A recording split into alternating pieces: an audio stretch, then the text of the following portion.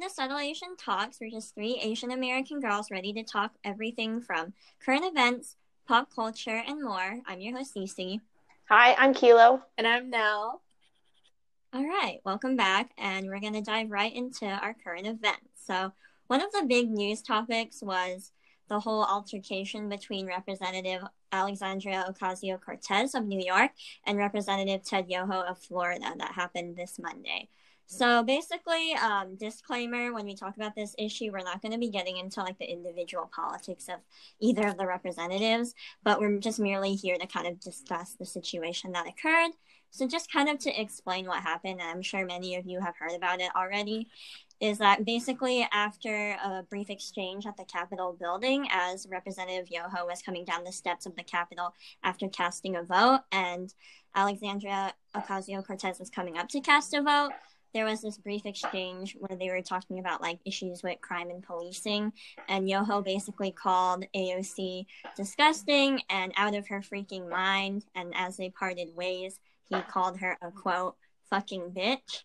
And he later apologized a few days later after the incident, and he basically explained that it's not really in his language to use those words because he has a wife and two daughters, so he denies any use of the offensive name calling.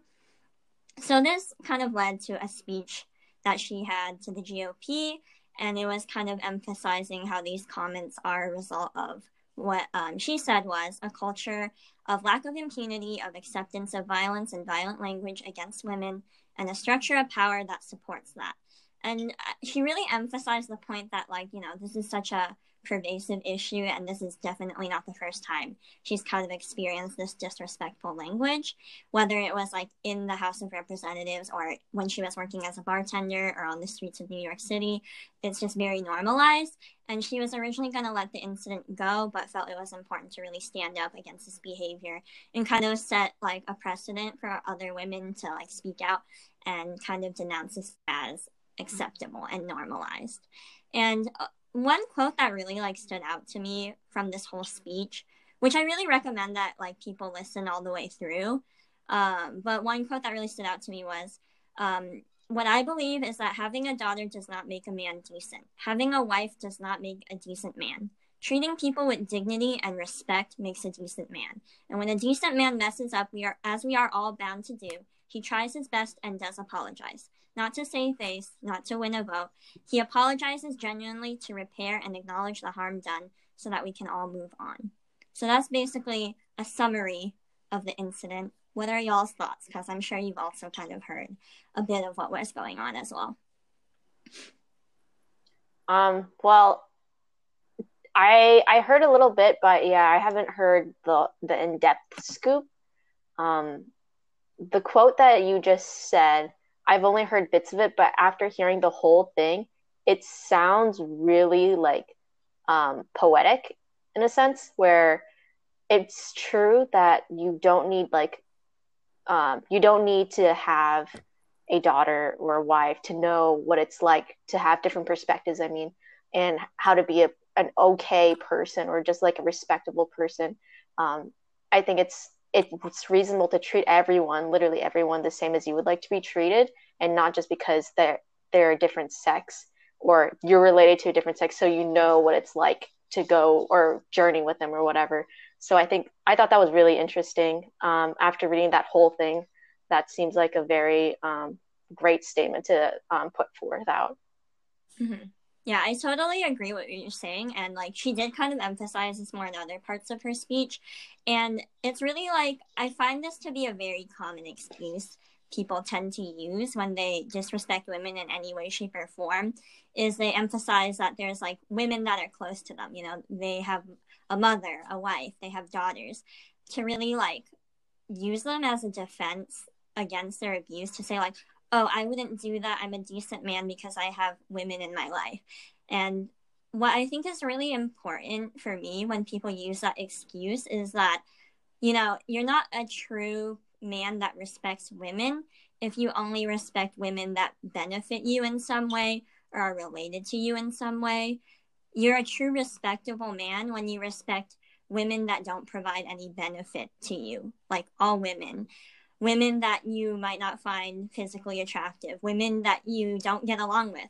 So for me, it's like what shows a decent man to me is how a man treats women that oppose them and that don't always agree with them and that don't provide any benefit towards them. So I really kind of hate this narrative of putting forth like, I have women in my life, so that means I respect women, because that's not really a true indicator of that. It's really true. I think it's... Now, what are your thoughts? Oh, I think that I've seen this on like social media and everything. I was following it, but I just want to applaud like AOC for, I guess, stepping up, because, you know, as a woman in politics, she deals with a lot of hate, from whether, you know, the public or her, I guess, peers, as you would call it. And I think like it's really common the way that she felt. She usually, you know, you're brought up as a woman, like when you're a woman, you're brought up to think like, oh, I'll just turn the other cheek, you know, when someone offends you because of your gender, your like different types of, you know, characteristics, and, you know, if someone tries to offend you, you just be the bigger person. And, you know, as Cece said, she was gonna just let this go, but like with her, I guess, status, it kind of like shows how important it is to, you know, be an example for other women to not take this type of, I guess, behavior from, especially like these, I don't want to say dumb men, but like they are dumb. I mean, you can say it. Yeah, like they're like dumb men, basically. Like he had every intention going into it. He wanted to offend AOC. And he's using the excuse that, like, oh, I didn't mean it like that. I have a daughter, so I'm decent. Or, like, I know how to treat a woman right, as, you know, Kilo said. So I think, like, a lot of these higher up positioned men, aka our politicians and stuff like that, they think that because they're doing the bare minimum of, you know, I have a wife, I don't harm women, I am a definition of a man, as they say. But yeah, I really think that we need to move on from, I guess, this type of belief, and, you know, that shouldn't be what is the defining factor of what makes a man decent. Yeah, completely agree. And I wanted to add on, because like I was kind of like looking at the comments to kind of get a feel for like how everybody feels about the topic. And like, the men let me tell you what I saw in the comments. A lot of it was like, okay, because I feel like regardless of your political beliefs, especially like if you are in the House of Representatives, there has to be this like general level of respect. Like you can't just like cuss out your colleague, you know, in just any professional setting. But like there's like people like defending what he was saying, because some people, they're like, oh, if you want to be equal to men, you have to be able to handle how men talk. And I'm like, first of all, I don't think you guys talk to that to your fellow bros. I don't think you're calling your fellow bros fucking bitches, at least not in a professional sense. But it's just like, you guys are not talking to your fellow men like that. I don't know where or what workplace that would be normal, but they're like, oh, if you want to be treated equal to men, you better toughen up and not be so sensitive about it. And it's just like, that's what really pisses me off, because like she said, this culture of disrespect is so normalized in our society that like other men will like back up this blatant mistreatment of a woman and be like, she was being too sensitive. And it's just like, I feel like they kind of shape this in a way that it's like women are weaker and more sensitive than men. But I really do think that there's like more strength in standing up against these norms and against these behaviors, and standing up for yourself and demanding respect. So I'm just like, I like how they managed to frame this in a way to make women inferior to men, when it's just like, in reality, a woman standing up and speaking out against the status quo is more powerful than letting it slide. I agree. I think we're on the same post. I saw a lot of those, you know, men, I guess, saying that, you know, if she wants to be treated equal, she should be able to handle this type of criticism or whatever. But also, I know that in the comments or on like social media posts, the men that were backing up AOC actually got like, I guess these men were attacking the men that were defending AOC and saying how, you know, devaluing his masculinity and saying that, oh, like you're standing up for this like politician and like, you know, that makes you less of a man. And they're probably like, oh, you're a fucking simp. Yeah, exactly. So I thought that was really interesting as well, because like you get backlash either way, and it's like not just like, you know, if a woman stands up, they're gonna be like, oh, you know, who are you to say something? If a man stands up, you're a simp. Like, you know what I mean? Right? It's just like men showing basic respect towards women. Oh, you're a simp. Oh, you're so weak. Yeah. Anyway, yeah, that's just the whole problem. And I guess I want to turn this, like, to make a point about, I really do, like, respect AOC, not just talk about, like, her individual politics, but, like, kind of as a woman and a younger woman in this kind of political sphere. And I was talking with my mom about this, and, like, I was kind of surprised because I feel like we kind of had a good conversation about it. And she was like, oh, yeah, this is, like, this type of disrespect is especially because, one, she's already of the opposing party. Two, she's you know, she's younger, she's like in her 30s, and also she's like a woman of color who previously had like a working class job as a bartender. So it's just like all these factors considered, multiple men have the validation to demean her in multiple ways, whether it's her colleagues or like members of the public. Because I've seen multiple comments that kind of try to knock her down a peg by calling her a bartender and like things like that. And I'm just like, literally, it's kind of such bullshit, because it's like these are this idea of the American dream, which I like don't want to get into about the faults of the American dream, but it's just like the point of like what quote American values are is just like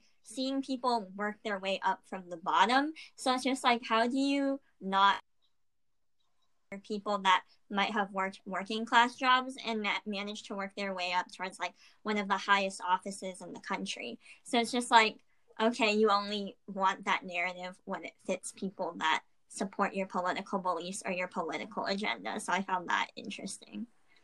Yeah, I agree. That's weird. Like the fact that people aren't supportive of, I want to say it's slightly envious too, that like AOC was like able to do all of this and accomplish all of this, and just like I just want to take the benefit of the doubt and just be like, I want to say that they're envious that she was able to pull it off. Like she was like essentially an underdog, or like a like she did have a hero's journey basically, and it's got that full arc, and I think it's beautiful, and I think like it's well deserved to be a representative. Yeah, I think it's what the quote also was another point that was interesting to me that you guys kind of touched, or y'all kind of touched up upon, was the fact that where people are like quote unquote like, you're not like other girls, that kind of mindset, where you would say like, you know, I wouldn't my wife is different from all of y'all or whatever, you know, she's not like other people, right? And I think that mindset is also extremely toxic with the whole like, I know this type of woman or this type of character, and every other strange woman I could shit on, you know? And I don't think that's appropriate in the like greatest manner either. Yeah, if you like pick and choose which women you want to be respectful to, you're kind of a dirtbag. A big dirtbag, Yep. And like, I guess I want to turn it towards like, you know, as like young women, how we can kind of translate it to our own behavior.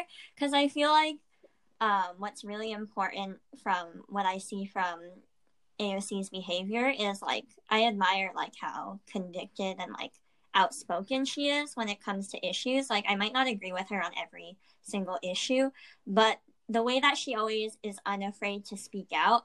And I think that's something I need to work on in my personal life, is like being truthful over being like nice. So I think that like usually people say if you're a nice person, that's like a compliment. But I feel like, especially for women, but being nice, I feel like doesn't always make you a good person, because I feel like being nice means you're palatable or just like willingness, like you're easy to please, and you don't put up a fight when it comes to certain issues. So it's just like somebody who might be described as nice is somebody that doesn't argue too much, that doesn't really like put up, that just kind of lets themselves get stepped on, like especially in the case of women. So for me, I've been trying to work on being less of like somebody who is really worried about being nice and being liked, and being more truthful and outspoken, because, you know, sometimes being like truly a good person is standing up for when things aren't right, and maybe being the unpopular person in the room at the time, because you want to speak what's on your mind and what you feel. Agree with you, Cece. Going back to, you know, how these politicians, I guess, feel threatened by AOC, all the, you know, because she, you know, worked her way up. Do you think they, I guess, give her, I guess, or they're trying to challenge her just because, you know, she had an underdog story, and people just don't like it when people, like, you know, work their way up, whether or not, like, you know, let's say in different examples, let's say you, I guess, what came to, like, started a business and then you became a millionaire. People are still going to hate you because they're like, oh, like this person probably did bad business or whatever. They always have some excuse. Do you think like they're challenging AOC and saying these things because they feel threatened by her? I mean, I don't even think it's a thing. It's like an I know, because it's just so often that like women get accosted in the workplace, especially women of color, I will say, because you know, when there's women that get there based on, you know, despite like all the disadvantages their way, people want to put them down, because, you know, there is almost this feeling threatened by them, because it's like, you got to my level despite all the barriers that held you back from getting here. And it's just like, I feel like I've felt that way at times, where it's like, I'm an experienced person in whatever space I'm in, and I might not have had the most connections or the most resources to get into certain spaces, but because I'm there, I feel like it's just like, oh, you almost feel like, well, I was able to get here despite that. And, you know, there might be people that put you down for that because they see that your skills exceeded theirs because you were able to get there despite your lack of connections and all those factors. So I think it's an I know, not an I think. This type of stuff happens in professional spaces when women of color make space for themselves all the time. You know what's also really interesting, now that I think about it, you know how we were talking about like the underdog narrative? If you think about it, like I want to say she also is the pull the up by your bootstraps kind of narrative too. It's just that nobody's putting that on her, because the pull the bootstraps kind of narrative is designated for a different set of demographics, in my opinion. Like that is like for, I want to say, typical white kind of dude who like grew up in like I don't know, like rural area, and then like made it as a like, you know, middle class or upper class kind of person. But I don't know, that thought just occurred to me. I don't know if that's what y'all feel the same way or not. Yeah, I see where you're coming from, because I feel like, yeah, I think what I can connect it to is that when I went back to the topic of the American dream, it's like people that don't fit your image of what the American dream is, it invalidates it for them, or they don't consider that as part of their narrative, because, you know, they typically associate, you know, a white, rural, more likely conservative narrative to that pull yourself up by the bootstraps narrative. So when they see somebody that's outside of the lines of what they consider as part of their ideal American image, they kind of don't want to apply that positive narrative to those people. Yeah. I definitely applaud like AOC. Like she's paving, I guess, the way in a sense, and she's making an impact on like, you know, how women should be treated in especially like politics and stuff like that, because, you know, she's a woman, she had a different upbringing than a lot of politicians, as well as, you know, she's a person of color. So, you know, AOC, great job, you know. We're here for the ladies, I guess. Yes. But I definitely think like, I don't know, men really just be thinking they're decent when really they're not, like the bare minimum, and then they're like, oh, I'm decent, I am an advocate, you know. Yeah, it's bare minimum out here. I like to say As we that say. the ground, like the ground level, is like in the depths of hell when it comes to men's standards out here. Yeah. But yeah, I do want to say that it's like from her actions and her outspokenness and really her strong conviction to not accept the norms, like the toxic norms that are in our society, I think it's like something that like a lot of young women like ourselves can really take and integrate into our interpersonal lives. And I know it was something, actually it was like one of my like New Year's resolutions. Like I unfortunately won't be interacting with a lot of different people probably until like maybe I get employed again, but like, you know, until then. But it was something that I really wanted to put forth this year, was to be more outspoken and question, especially men, but like just question the norms that are placed upon society by people, and just not accept intolerable behavior despite it being the norm. Because I feel like there's a lot of things that are really disrespectful towards women, especially, that we just take as the norm. Because I feel like, I don't want to get into it too much, but like, you know, topics of like consent, where it's just like we praise men for abiding by the basic guidelines of consent and be like, oh my god, king, you dropped your crown.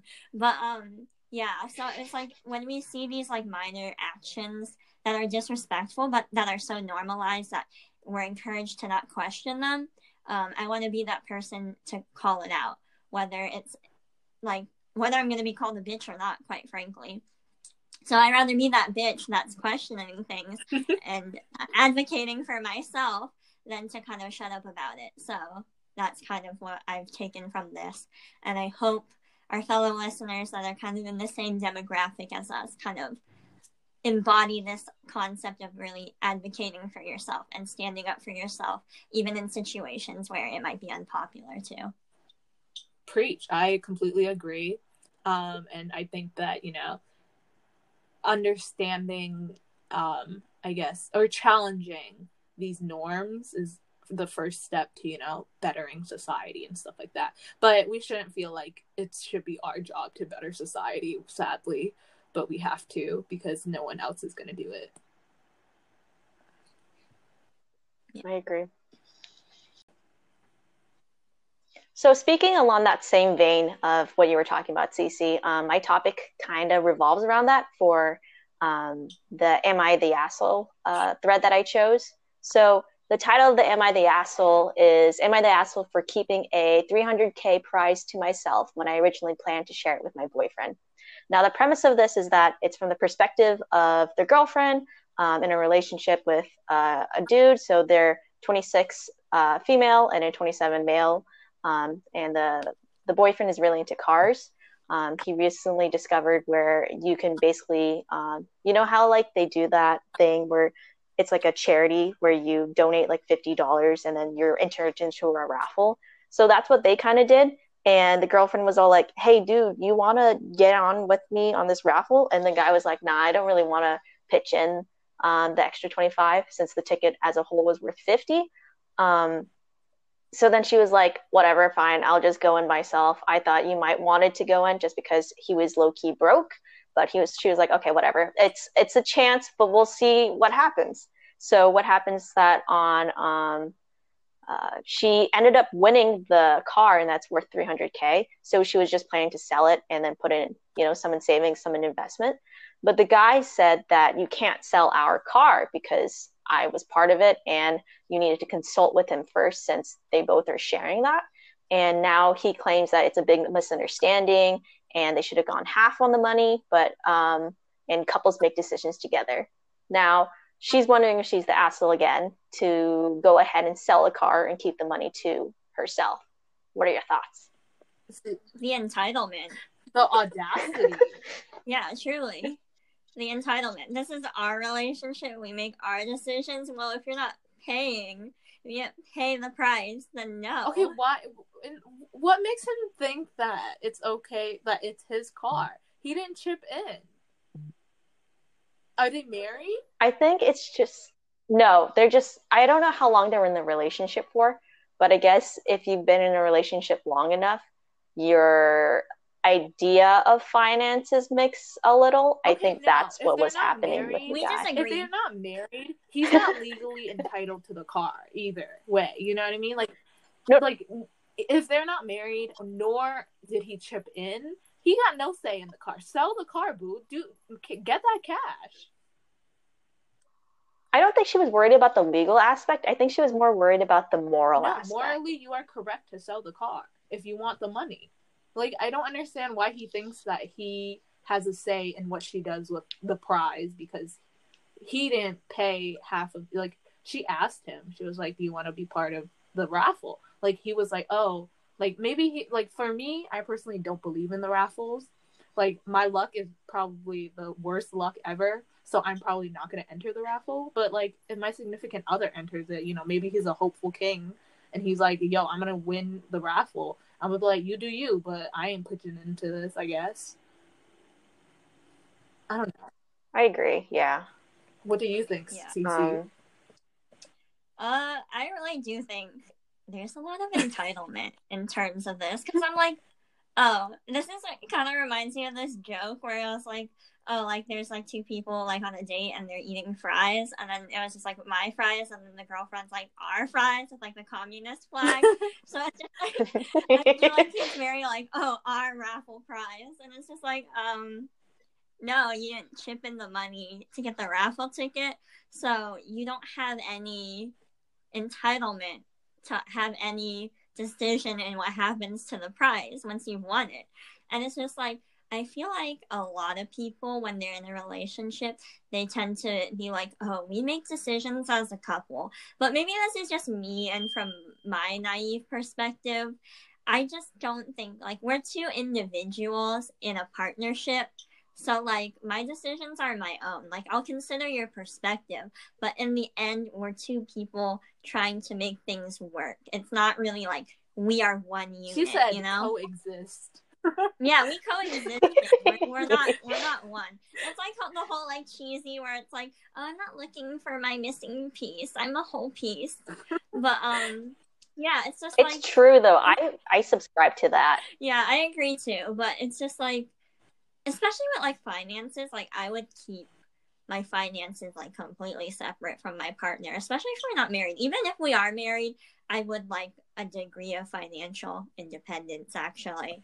I understand Yeah. if, let's say, you know, they've been dating for a while and then they decide to, you know, do a joint account or like joint finances, you know what I mean? I completely understand that entity, and like maybe she used the joint account money, whatever.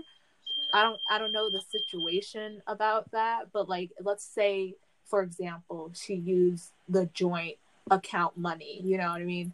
And he feels entitled that, you know, because it's from the joint account, they should share the car. She can just pay $25 to him and be like, yo, that's your price. Like like that's what you get. Like, it's from the joint account, but like you didn't pay for anything. Like, you know what I mean? Like, I borrowed money, I owe you. Like it's like I give you an IOU, and that's it. That's the end of it.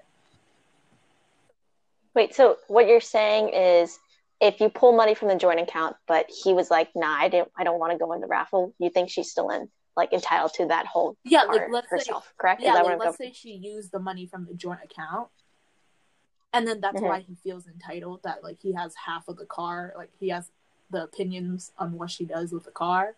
You know what I mean? I'm trying to think of all the scenarios here. Oh, I got you. Makes sense. Yeah. I mean, okay. So you're saying, what if that occurred? Would you still give the car solely to her?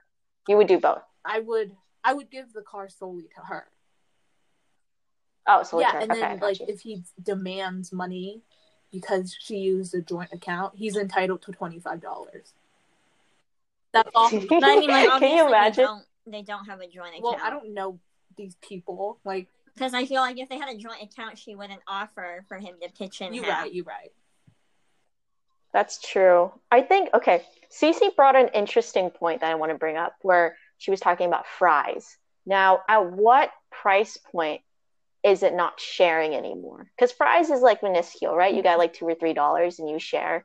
But like, at what point you're like, $50, we're not sharing that because this is like my steak, or I don't know, whatever you buy with $50. Like, what is that for y'all? Or is there one that should exist, or whatever? Like, I feel like it depends on the permanency of the item. what? Oh, I got Can you. you elaborate? I'm kind of confused. Oh, okay, because I feel like I'm the stereotypical girlfriend where I'm out here taking a bite of your food. So maybe that's me covering my ass. But I will say I've been offered. It was never like I'm stealing. I'm not that rude. But maybe if I'm in a more settled situation, I'd feel comfortable just snatching somebody's food. But I feel like for like food stuff, I don't think it's that serious unless you're like out here eating at like super expensive places. Then maybe, and you're splitting the bill. But like food items, like chill. But then also you get into the category of like, you know how like girlfriends tend to steal their boyfriend's sweater. Mm-hmm. Like, does that draw a line too? I'm just imagining the conversation that I had with Cece where I was like, oh, what if your man steals your crop top or like or your booty shorts? Honestly, I'm pro men in crop tops. So like, if he works it, then What go about for your it. That's what about he's your not booty stretching shorts? it Like, out. you know what I mean? He comes over to your place and he steals your hoodies. Like, how do you feel about that? If he looks good in it, I'll be like, oh, he looked nice. Yeah. Fair game. Oh, checkmate. I got you. Okay. That is a good question about the permanency bit. I think I agree with the food, but like, let's say it would be like, I don't know, maybe video games, or like taking care of a dog. That's a pretty good one, right? Don't they use that No, as that's like joint temporary custody. children? Yeah. Oh, joint custody. Never mind. But then that's hard because That- sometimes people do take the dog. Yeah. Because I remember, Okay. because I watched that movie Valentine's Day a while back, and it was like he proposed to her, and then she was leaving, and she's like, "I don't want to get married to you," and then she took the dog. Like the dog took her side. So who knows? I don't know about dogs. That's a whole different thing. Like animals, living beings, that's a whole other situation. I feel like That's true. if you adopt a dog together, y'all gotta do a split seed. I don't know. It's Depends. I don't know how you would. Like, what if you're far? You know, like what do you mean far? Like, oh, you broke up and you moved cross country. Oh, are we talking about break? I thought we were talking about during a relationship. I guess. Like, how are you gonna split finances during a relationship?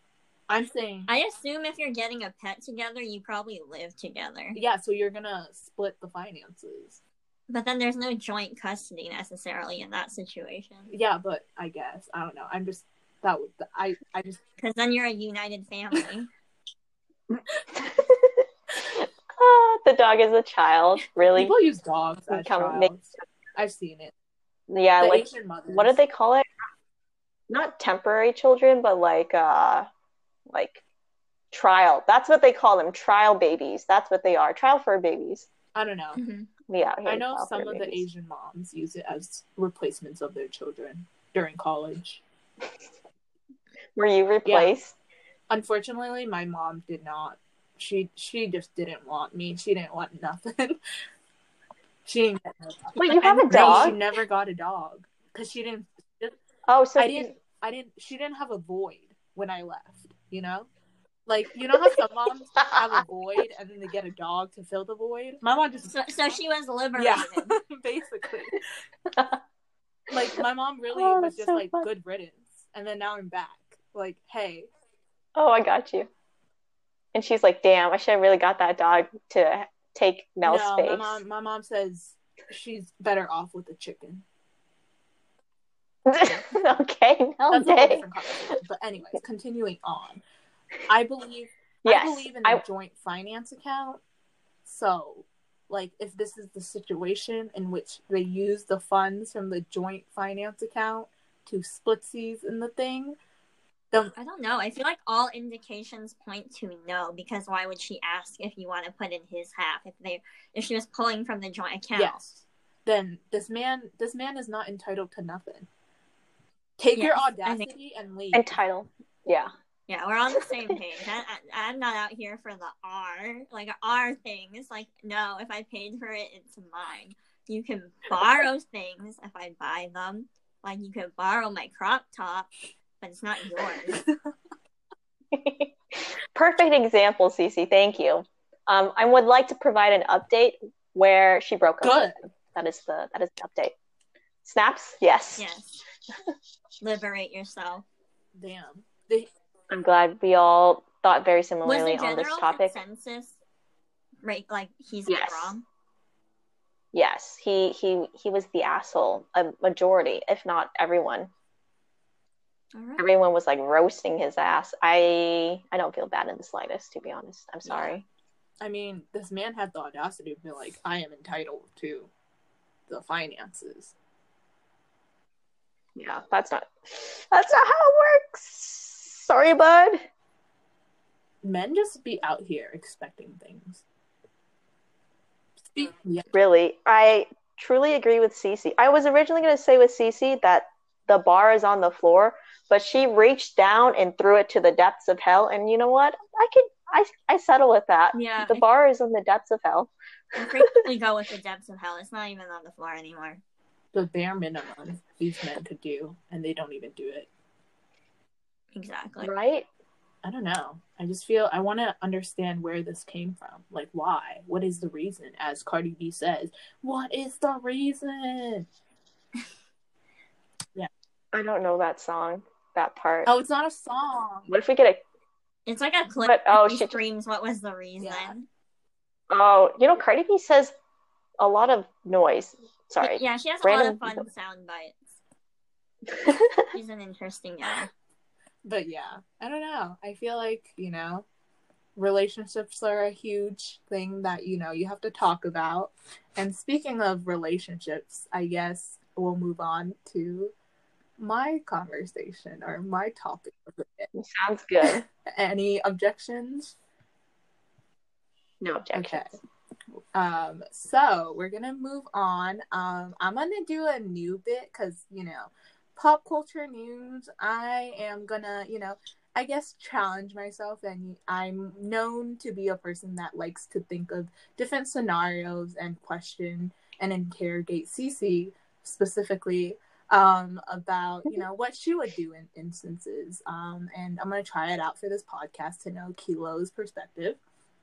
And I'm gonna start now.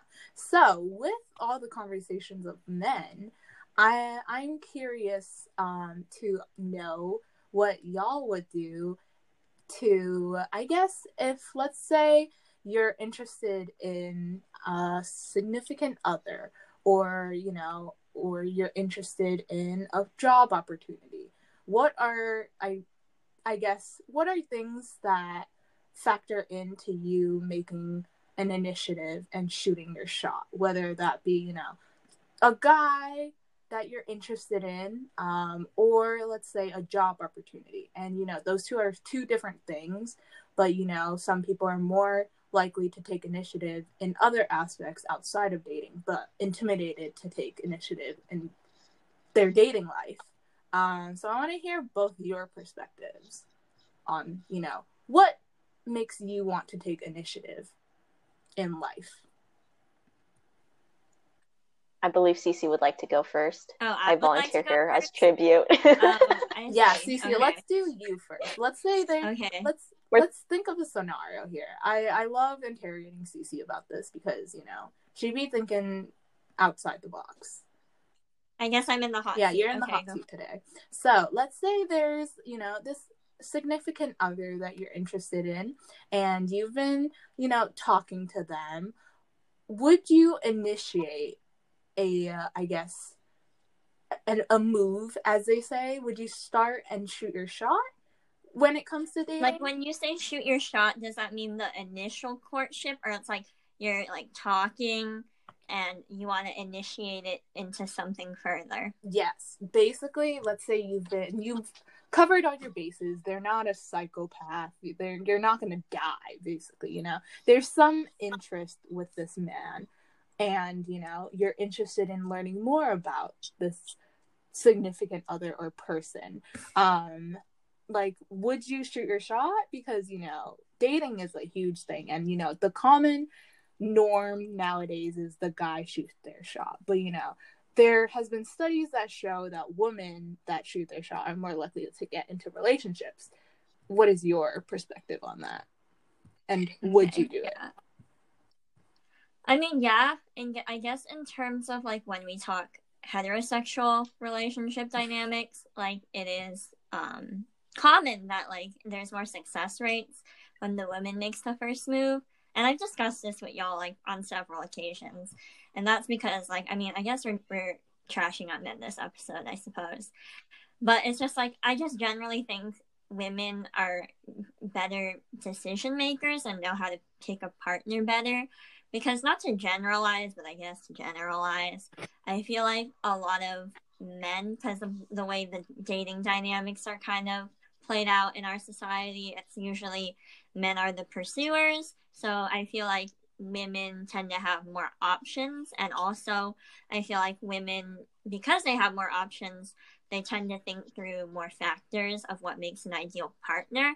So if they're the one that picks, they're more likely to pick a compatible match. Whereas I feel like most men, they're like, okay, this is the option I have. I'm just going to go for it and see if it lands. So I see that dynamic. But I feel like in my personal life, I'm not really somebody that's very forthcoming when it comes to romantic situations. Because I feel like this is, like, I don't know, because ever since I was, like, young and I had a crush on somebody, I'd be like, they can't know, like, they'll never know. Like, I'd rather die than have them know. Honestly, there's sometimes, like, I don't even think some of my friends knew who I had crushes on, because I didn't want to tell anybody. Like, that's, like, locked down. Only the FBI knows. So, for me, it's been really a point of, like, hiding vulnerability. Like, I don't like to put myself forward in that way with the potential of getting rejected. And also, like, this is also partly an ego thing. I generally want to feel confident that that person likes me before I really give back in the same sense. So that's just kind of the dynamics I've experienced. So I tend to not be the one that makes the first move. And, like, I feel like in all other aspects, I'm a person that tends to take initiative, whether it's, like, in school or, like, professionally, or just, like, advocating for myself in my personal life. I feel like, as you guys know, I'm a pretty outspoken person, and I'll say my piece. But when it comes to dating, I feel like there's this emotional vulnerability aspect that gets me. So in that situation, I'm like, okay, I'll, like, wait and figure out what their deal is, what they feel about me before I, like, take a nibble. So that's kind of my dynamics and approach to romantic situations. What about you, Kilo? I would like to say something similar, but yeah, Cece said it way more eloquently than I can. I struggle a little bit in the personal department in terms of taking initiative or shooting your shot, or, you know, like, making the moves in that department of personal life being just, like, you know, advocating for yourself and stuff like that. But in terms of professional, I think I try to take every opportunity to, you know, not necessarily climb that corporate ladder, but, you know, make an impact or a difference in that realm or in that space. So I feel like I'm doing something useful. I don't know why, but I have that thing a lot where, to me, taking initiative is synonymous to, you know, making making impact. But in terms of dating, I am putting a back burner. I threw that on the back burner because I just also don't know what to do. And you know what? From previous entanglements that I've had, I'm so chill. Like, y'all don't send me any DMs because, like, I'm done. At least for now, or a good while. I don't care right now. And I think that's the majority of it. I don't really feel particularly inclined. I think it's easier to do it online, definitely, and in person. I like to sense out their vibe. I think that's what I would do. I think I would like to be friends with them in the beginning because I want to see if they're a chill person from there first. Interesting. I think that's my 2 cents. I think part of it for me is, aside from the whole being emotionally vulnerable part, is like the cost benefit of it, the cost benefit assessment. Because, if I advocate for myself personally, there's going to be a positive benefit, whether it's for other people or myself, or if it's professionally, there tends to be a positive outcome, and I feel more certain in that. Whereas, like, dating's a whole ass mess. Like, I could be shooting my shot and it could amount to nothing. So it's just like, okay, what's the point? It's probably like, what am I gonna do? I'm gonna enter another entanglement where it doesn't amount to anything, and my time was wasted, and that's what I got for shooting my shot. So it's just like, okay, what's the point? I don't have a strong enough interest to enter another situation, especially if you're talking about dating men, where I'm just exhausted and I have to really like deal with like whatever bullshit men pull your way when it comes to dating, and then like you have to deal with the repercussions of that. So it's just kind of like, okay, I don't really see much benefit for it, so I don't really see the point in putting that much effort. Because if you advocate for yourself and you are very forthcoming in other areas of your life, you tend to see more beneficial results, and there's more certainty in that than there is in dating. There's just great uncertainty in the world of dating, so I don't really feel as obligated to step up in that sense. I'm more of a passive participant in that. It makes sense. I agree. Satisfaction could be brought within other areas of your life, and dating does not have to, at least for me, exist. That's really anyway. What do you think now? Let's throw this question on you. How about that? What's your perspective? My perspective, I definitely, with COVID currently, I find it interesting that, I recently had a friend that got a significant other because, she shoot her shot. She made the first move, basically. And, that threw my curiosity in, why, or like, whether or not there's more of a possibility of increasing your chances of getting into a relationship when you shoot your shot. And like, there's so many different factors, like, there's communication, there's the physical aspect, as well as, the personality. And I find it interesting because all three of us, we're not, I guess, we're not veterans in the dating realm. But I've noticed that, in different aspects of our lives, we're more likely to take initiative, as, Cece and Kilo said. But when it comes to dating, we're not very, I guess, interested in making the first move or taking initiative. And I'm curious on, like, why, or like, what would there be factors in which would make you initiate making. I'm just gonna be honest with y'all. None of the suitors have proven themselves worthy for me to really feel like I need to catch this one. I need to catch this fish. So that's probably one reason, because I feel like I don't even know what the criteria are for me to be like, yes, I need to snatch this one right up. Because I feel like I've never really come across an individual that made me feel this way. Most of the time, I'm kind of like, I'll take it or leave it. So I feel like that's just kind of me. I just haven't felt strongly enough. And I feel like some people, they're like, I don't care, I'll just shoot my shot if I think they're cute. But for me, I feel like there's a whole checklist. I know Nell knows my many criteria. Like, even when it comes to just casually dating, I have a lot of conversations with my suitors. Like, I'll be on a first date ready to talk politics and kind of dig their brain about their personal philosophies, and that's just the first date. So I don't know what measure that person would have to meet for me to really be eager to claim them or make my move on them. Is there a possibility of changing that? Because, there hasn't been someone that, stood out and made you want to make the first move. But like, do you think as you progress in your, I guess, years in life, do you think that's going to change?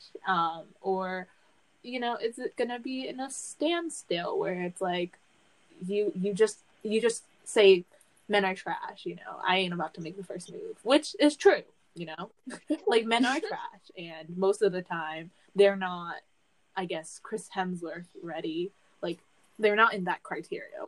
But also, you know, I don't like Chris Hemsworth. You like Ryan Potter, okay? They're not Ryan Potter. I like a Ryan Potter or a Joseph Gordon-Levitt. Yeah, like let's say if there were these type of men, best believe Cece's gonna hop on. Yeah, but I haven't come across those, and those aren't the type of people in my league. So, unfortunately, I'll just be out here waiting. But I could see that changing in my future, perhaps, because I feel like for me, it's a lot of like vulnerability hangups, because like I don't like the potential of rejection. So that's like one thing. And then two, I'm just kind of like, oh, gross. I don't want you to know that you like me, like that I like you. So that's kind of like intimidating to me. It's just like, oh, I'm gonna throw out the fact that I like somebody. That's so weird. So I feel like if I get over my personal hangups about that, and maybe I am in a stage in my life where I'm more eager to date somebody, because like right now I'm just like, I'll take it or leave it. Like I feel like my past, I guess, entanglements, as Kilo said, it was more kind of like, okay, you're okay. I'll allow it. Kind of like you let it slide. Yeah, kind of like yeah, just like you found a dog in your backyard and you're like, okay, they can stay here. Cece, that analogy. Oof. My gosh. But like, I'll let you stay a little bit, but I'm not like, it's not like I chose you. Basically, to summarize what Cece said, she can't be vulnerable. She don't like being vulnerable. She got those walls. Yeah, she got those walls. If anyone's interested in Cece, you got to break down those walls. Just letting you know. Yeah, but you have to prove yourself worthy. Yeah, but what about you, Kilo? Yeah. Do you think, like, as you progress in life, you're gonna be more likely to shoot your shot, or do you think you're just gonna, I guess, hashtag single forever? No, not Is that single what forever. I don't know. But, like, you know, men got to make the first move with you first. No, I don't think men or anybody for that matter has to move. Yeah, they don't have to make the first move.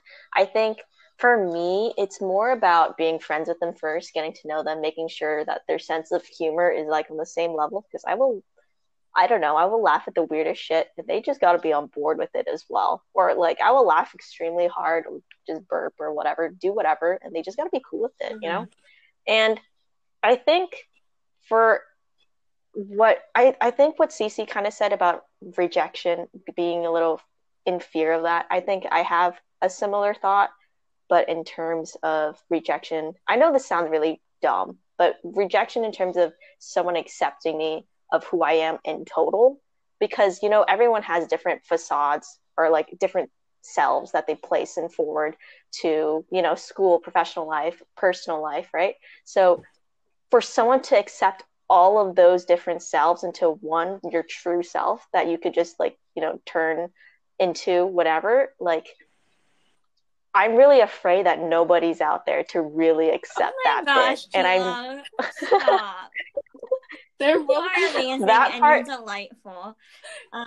Anybody would be lucky for your presence. For real. But I will say I do agree with that sentiment, because I feel like it is like a complicated thing. You're getting into that. I feel like I wasn't thinking so far like relationship and what it means to love somebody. But I guess now that you brought it up, I feel like, yeah, there is this aspect of like finding somebody that will love you wholly, despite maybe traits that you might find not as palatable and not like the things that you like about yourself necessarily, because, you know, everybody has flaws and things like that. So it's like when you are in a relationship, you're letting people know that side of you, and that's also a vulnerability. And I feel like I've touched with this with Nell before, where I'm like, even just like in like minor dating situations, I'm like, oh, gross, I let somebody get to know me. That's like too much. And then it's just like, oh, there's these people out here just existing in the world that have certain information about me that people don't normally have, and that's just real ugly to me. She doesn't like being perceived. Yeah, I don't like being perceived, and it's just like, yeah, there's just these individuals existing out here in the world that just know information about me, and we have no connection anymore, no relationship. They just have this information. And it makes me uncomfortable. That's true. That is. So okay, going back to Kilo, I'm interested. Would you shoot your shot, let's say, with a friend then? Perhaps. I don't know. If they're a good friend, I'm gonna, like, I need to keep that friend. I don't know if I would, to be honest. Like, most of my guy friends that I have right now are extremely platonic. But if it were to ever occur, you best believe I'd be updating. Would you make the first as of now?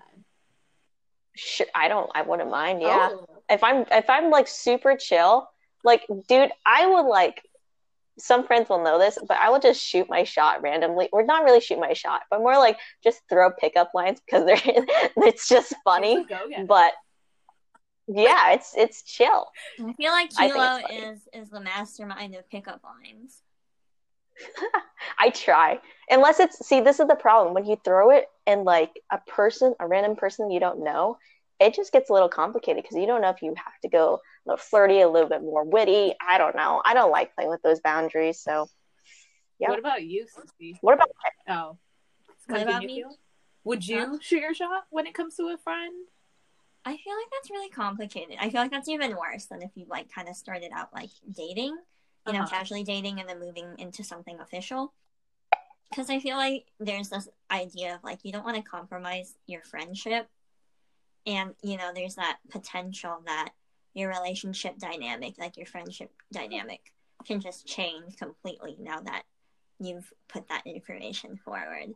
So I feel like that's a very scary thing to do. And it's like, it is a different transition from friendship to a relationship. And I don't know if I would be the person to initiate that, because I would be afraid of compromising the existing relationship. So that's really, like, a whole other situation for me. I feel like that would make it worse, honestly. So if no one initiates, both of y'all gonna just stay single then, huh? I guess so. But, yeah. I bet Kilo, if she's like, I'm gonna hop on that. I mean, I feel like right now, I'm kind of in a stage where I don't really care if I'm in a relationship or not. But, maybe later in life where I feel like, you know, it's time, then I'll be more forthcoming about it. But I feel like, here's the thing, because I feel like if you started off romantically, like dating, okay, if it doesn't work, if you shoot your shot, you don't have to see them ever again. That's just done. You don't have to think about it. Whereas if you're, like, friends and you're long-term friends, how do you go forward from there? Because it's like, you probably don't want to cease your relationship as a whole. You still want to maintain that friendship. So that's a whole other layer. And, you know, I would have to deal with the embarrassment of shooting my shot. And then they know. And then how do we go on from there? Yeah. You gotta test the waters. Yeah. Okay. Cece just doesn't even taste the water. She's like, test it? No. She just sees it with binoculars and throws the binoculars away. I've seen it enough. That's what I'm envisioning. Okay, now you kind of dodged our initial question when we used that Uno card on you. So Uno +4 on you now, or that +4 card. Now you have to also answer about the friendship thing too. Ooh, so what would you do? I feel like I would definitely, like, shoot my shot when it comes to a friend, because, as you know, like, for me, for me, like, online dating is a way for me to basically, like, meet friends, as they say, and then if something happens, like, along the way, then, you know, it happens. But I don't really go into like initial stages of, like, online dating. Is like, I go in with the intentions that they're gonna be friends initially, and then if something progresses from there, then yeah, cool, whatever. If it doesn't work out, you get a good connection, networking, whatever. Like, if you don't get a round 2 date, whatever, or, like, you know, they're still going to be on your social media, most likely. They're going to be lurking on IG, Snapchat, maybe send you a little, ooh, you look cute today. And then it's like, bro, I didn't hit you up for, like, 3 months. hello. Yeah. But online dating is kind of like a connecting. It's like LinkedIn, but like you get meals out of it, I guess. Free food. But if it's like a friend, I feel like I would definitely like shoot my shot, just because if you don't shoot your shot, nothing's gonna progress, and I would take initiative. There's different factors in which I would shoot my shot. Like if I know they don't see me in a particular way, I'm not gonna embarrass myself. But if there's tension between us and we both be liking each other, I'm gonna shoot my shot. I love how you said tension. Like, what kind of tension we're talking about? Different tension. But I think it's funny. I feel like me and Nell have had a lot of extensive discussions on our approaches to dating. Yeah. And I think it's very interesting because I feel like in this modern day and age, I feel like a lot of people just use the dating apps for like hookups and stuff. Mm-hmm. Whereas like Nell is out here ready to make some friendships, maybe get some more followers on the Instagram. Some stock recommendations. Yeah, stock recommendations. I feel like I'm different because I feel like, I don't know, I feel like I don't need any extra friendships. Like, I don't know, I just feel like I don't need any extra friendships. So if I'm on the dating apps, you gotta romance me, you gotta dazzle me, you gotta razzle dazzle me, and if that doesn't work out, then I have no reason to talk to you. Yeah, so I think it has to do with our different intentions on, I guess, approaching dating, because as I said, I go into it thinking it's gonna be LinkedIn 2.0, yeah. And then Cece's like a different perspective. Yeah, I'm very much like impress me. Yeah, so I think that's interesting that there's so many different. I'm very much like tap dance for me, monkey. Yeah, she really saying that. Oh my gosh, but not really. But I do like. She likes a man that wows date, her. Yeah, you gotta wow her with like Donut Earth and possum memes. But yeah, that's kind of where I'm interested in, I guess, digging into your brains. I'm gonna call this therapy sessions with Nell. Alrighty, it just continually expose our inner thoughts that we wouldn't really bring up. Our different perspectives. Yes, that's true. Because I wouldn't have really gathered that from the two of you, so it's nice to hear that. No, we have these conversations all the time, Kilo. This is why I kind of wanted to initiate it with you, since I don't. I feel like school. Yeah, it's frequently 2 a.m. We're just talking about whatever. Yeah.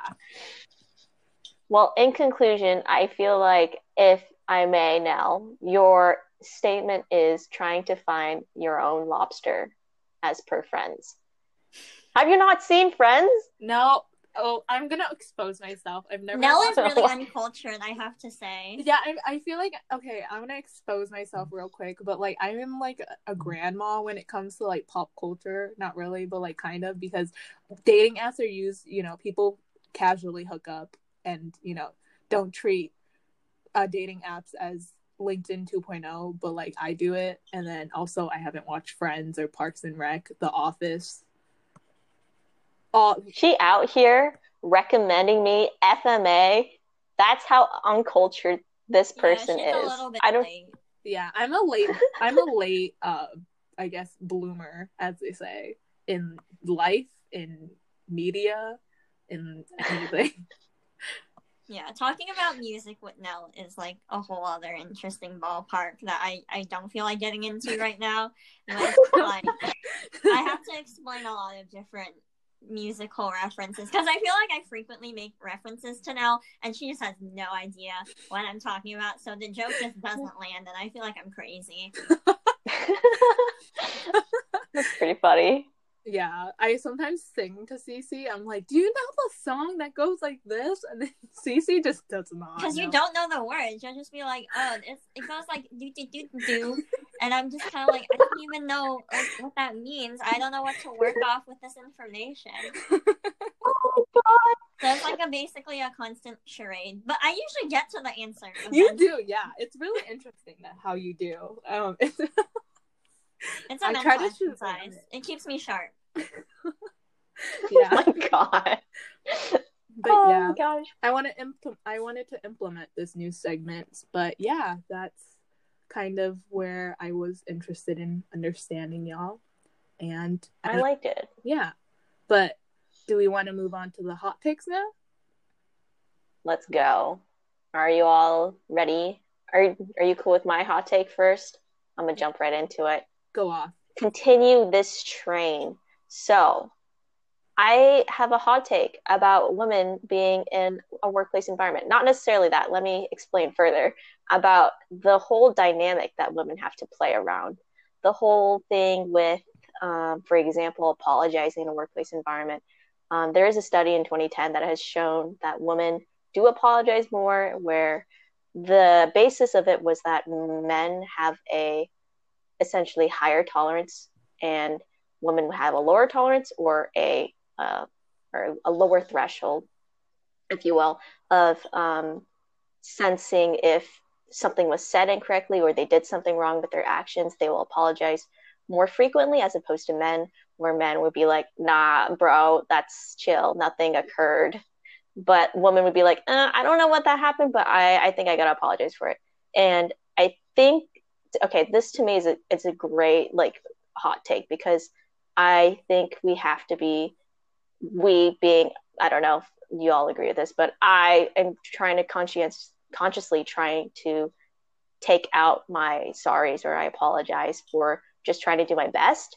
And I think when I was looking this up, there are different words to, like, say sorry, like instead of saying, oh, sorry for this, or like, thanks for waiting, for an example, And I think that's really important, trying to change that dynamic, as well as not only just saying apologies in the workplace, but also like negotiating pay. Y'all gotta know your worth, okay? You just gotta like be like, I am worth this much. And if they say no, that's cool. It's fine. You highball your worth, and then you all meet in the middle some way, somehow. And then you can always go up from there, all the way up. That's my 2 cents. And that's my hot take all in one. Wow, empowering. Very. I definitely appreciate that hot take, as I am job searching currently. But yeah, thanks for the hot take, Cece. Oh, Kilo. Sorry. Now you're good. All right. We jump into. I can do my hot take. This might be a controversial thing. I don't know if everyone does this, but I'm just gonna say it.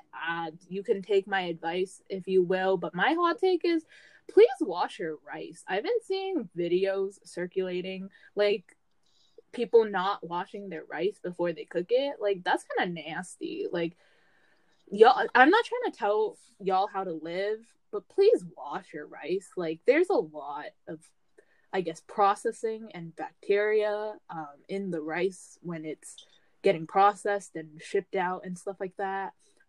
So you're just harming yourself if you don't wash your rice. I don't know. I think it's my Asian side coming out of me. But yeah, please wash your rice. And I'm not trying to, like, that's it, I guess. That's your PSA? PSA, wash your rice, because y'all nasty if you don't.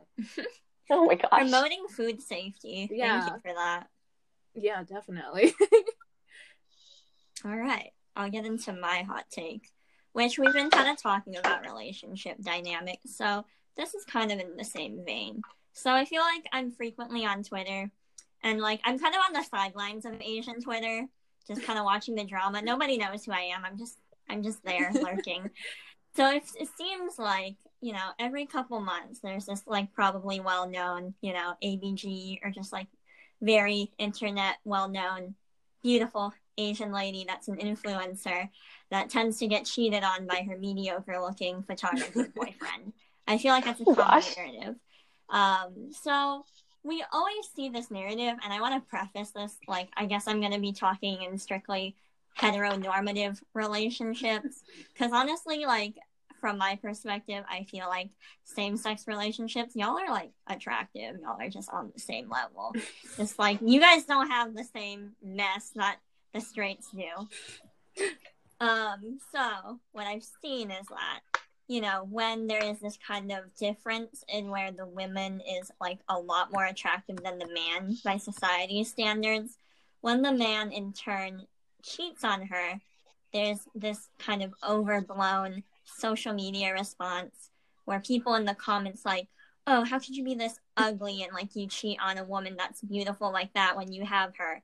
Or it's like, oh, ladies, like the rest of us have like no help. Like it's a lost cause for us if like a woman that looks like her can get cheated on. You know, you see a lot of these comments, and it's like it really peeves me when I see these comments because I feel like it indirectly, whether consciously or subconsciously, it kind of puts the blame on the woman in a way where it's like, oh, how attractive you are is a determinant in whether you can, quote, keep a man, which is like complete bullshit because it's just like relationships are just built on mutual respect and understanding. So it doesn't matter how like conventionally attractive you are to society standards. If a man is going to cheat on you, he's going to cheat on you. It doesn't matter how attractive you are in the eyes of society or whatever factors you got going on. If he cheats on you, that's on him. That's only strictly denoting his character. It's not really any type of conviction or like point towards your self-worth or your attractiveness. So it's just like I really hate seeing this narrative being pushed forth that's like, oh, the more attractive you are, that's like your capability to keep a partner. Because there's so many factors that go into building a healthy relationship that I feel like people only look at it from the surface level. When it's like, really, we should emphasize like, hey, this guy is trash. He doesn't respect women, and he doesn't even respect the woman he was in a relationship with. And we should talk more about that rather than it's like, oh, like this beautiful woman got cheated on. Where, like, what does that mean for the rest of us? And all of this, it's just like, I don't know, I feel like it's very toxic and it really puts attractiveness as women as like the forefront of their value. And I really want to dismantle that and kind of get rid of these kind of casual language that we might think is harmless.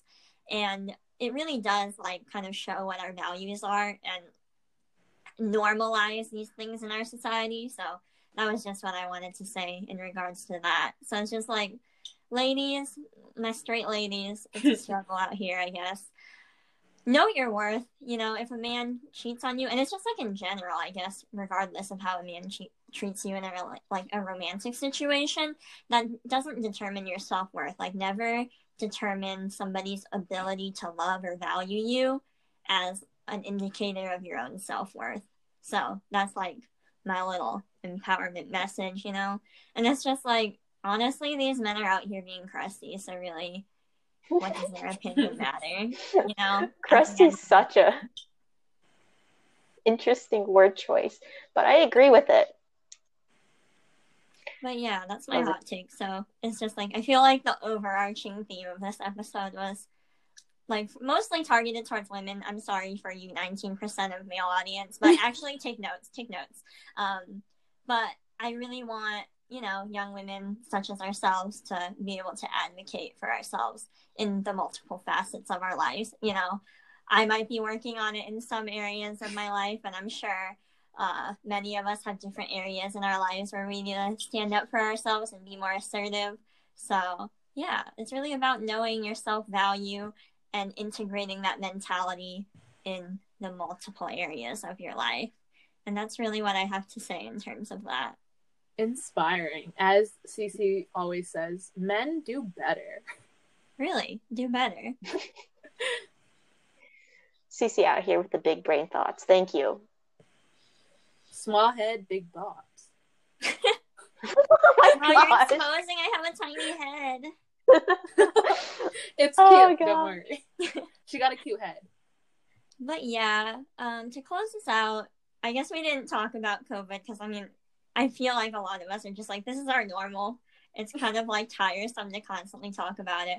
But I hope people are continuing to stay safe and follow the guidelines of social distancing and wearing our masks because, you know, I do see a lot of people going out, like the COVID parties that Kilo mentioned. Like, you know, there's a bunch of influencers posting themselves at these, like, huge parties with not a single mask, no social distancing in place. And it's been pretty wild. So please continue to keep up the social distancing and following the guidelines, doing your part to really decrease the spread of this virus. And I hope everybody stays safe out here, and I hope you guys enjoyed our episode. We're going to be continuing to post like some information and stuff on our Instagram account, so follow us at Subtle Asian Talks on Instagram if you want to see updates for when we post our episodes and any additional information and resources in regards to some of the topics we talked about in this episode. All right, signing out, y'all. Thanks for listening. Bye.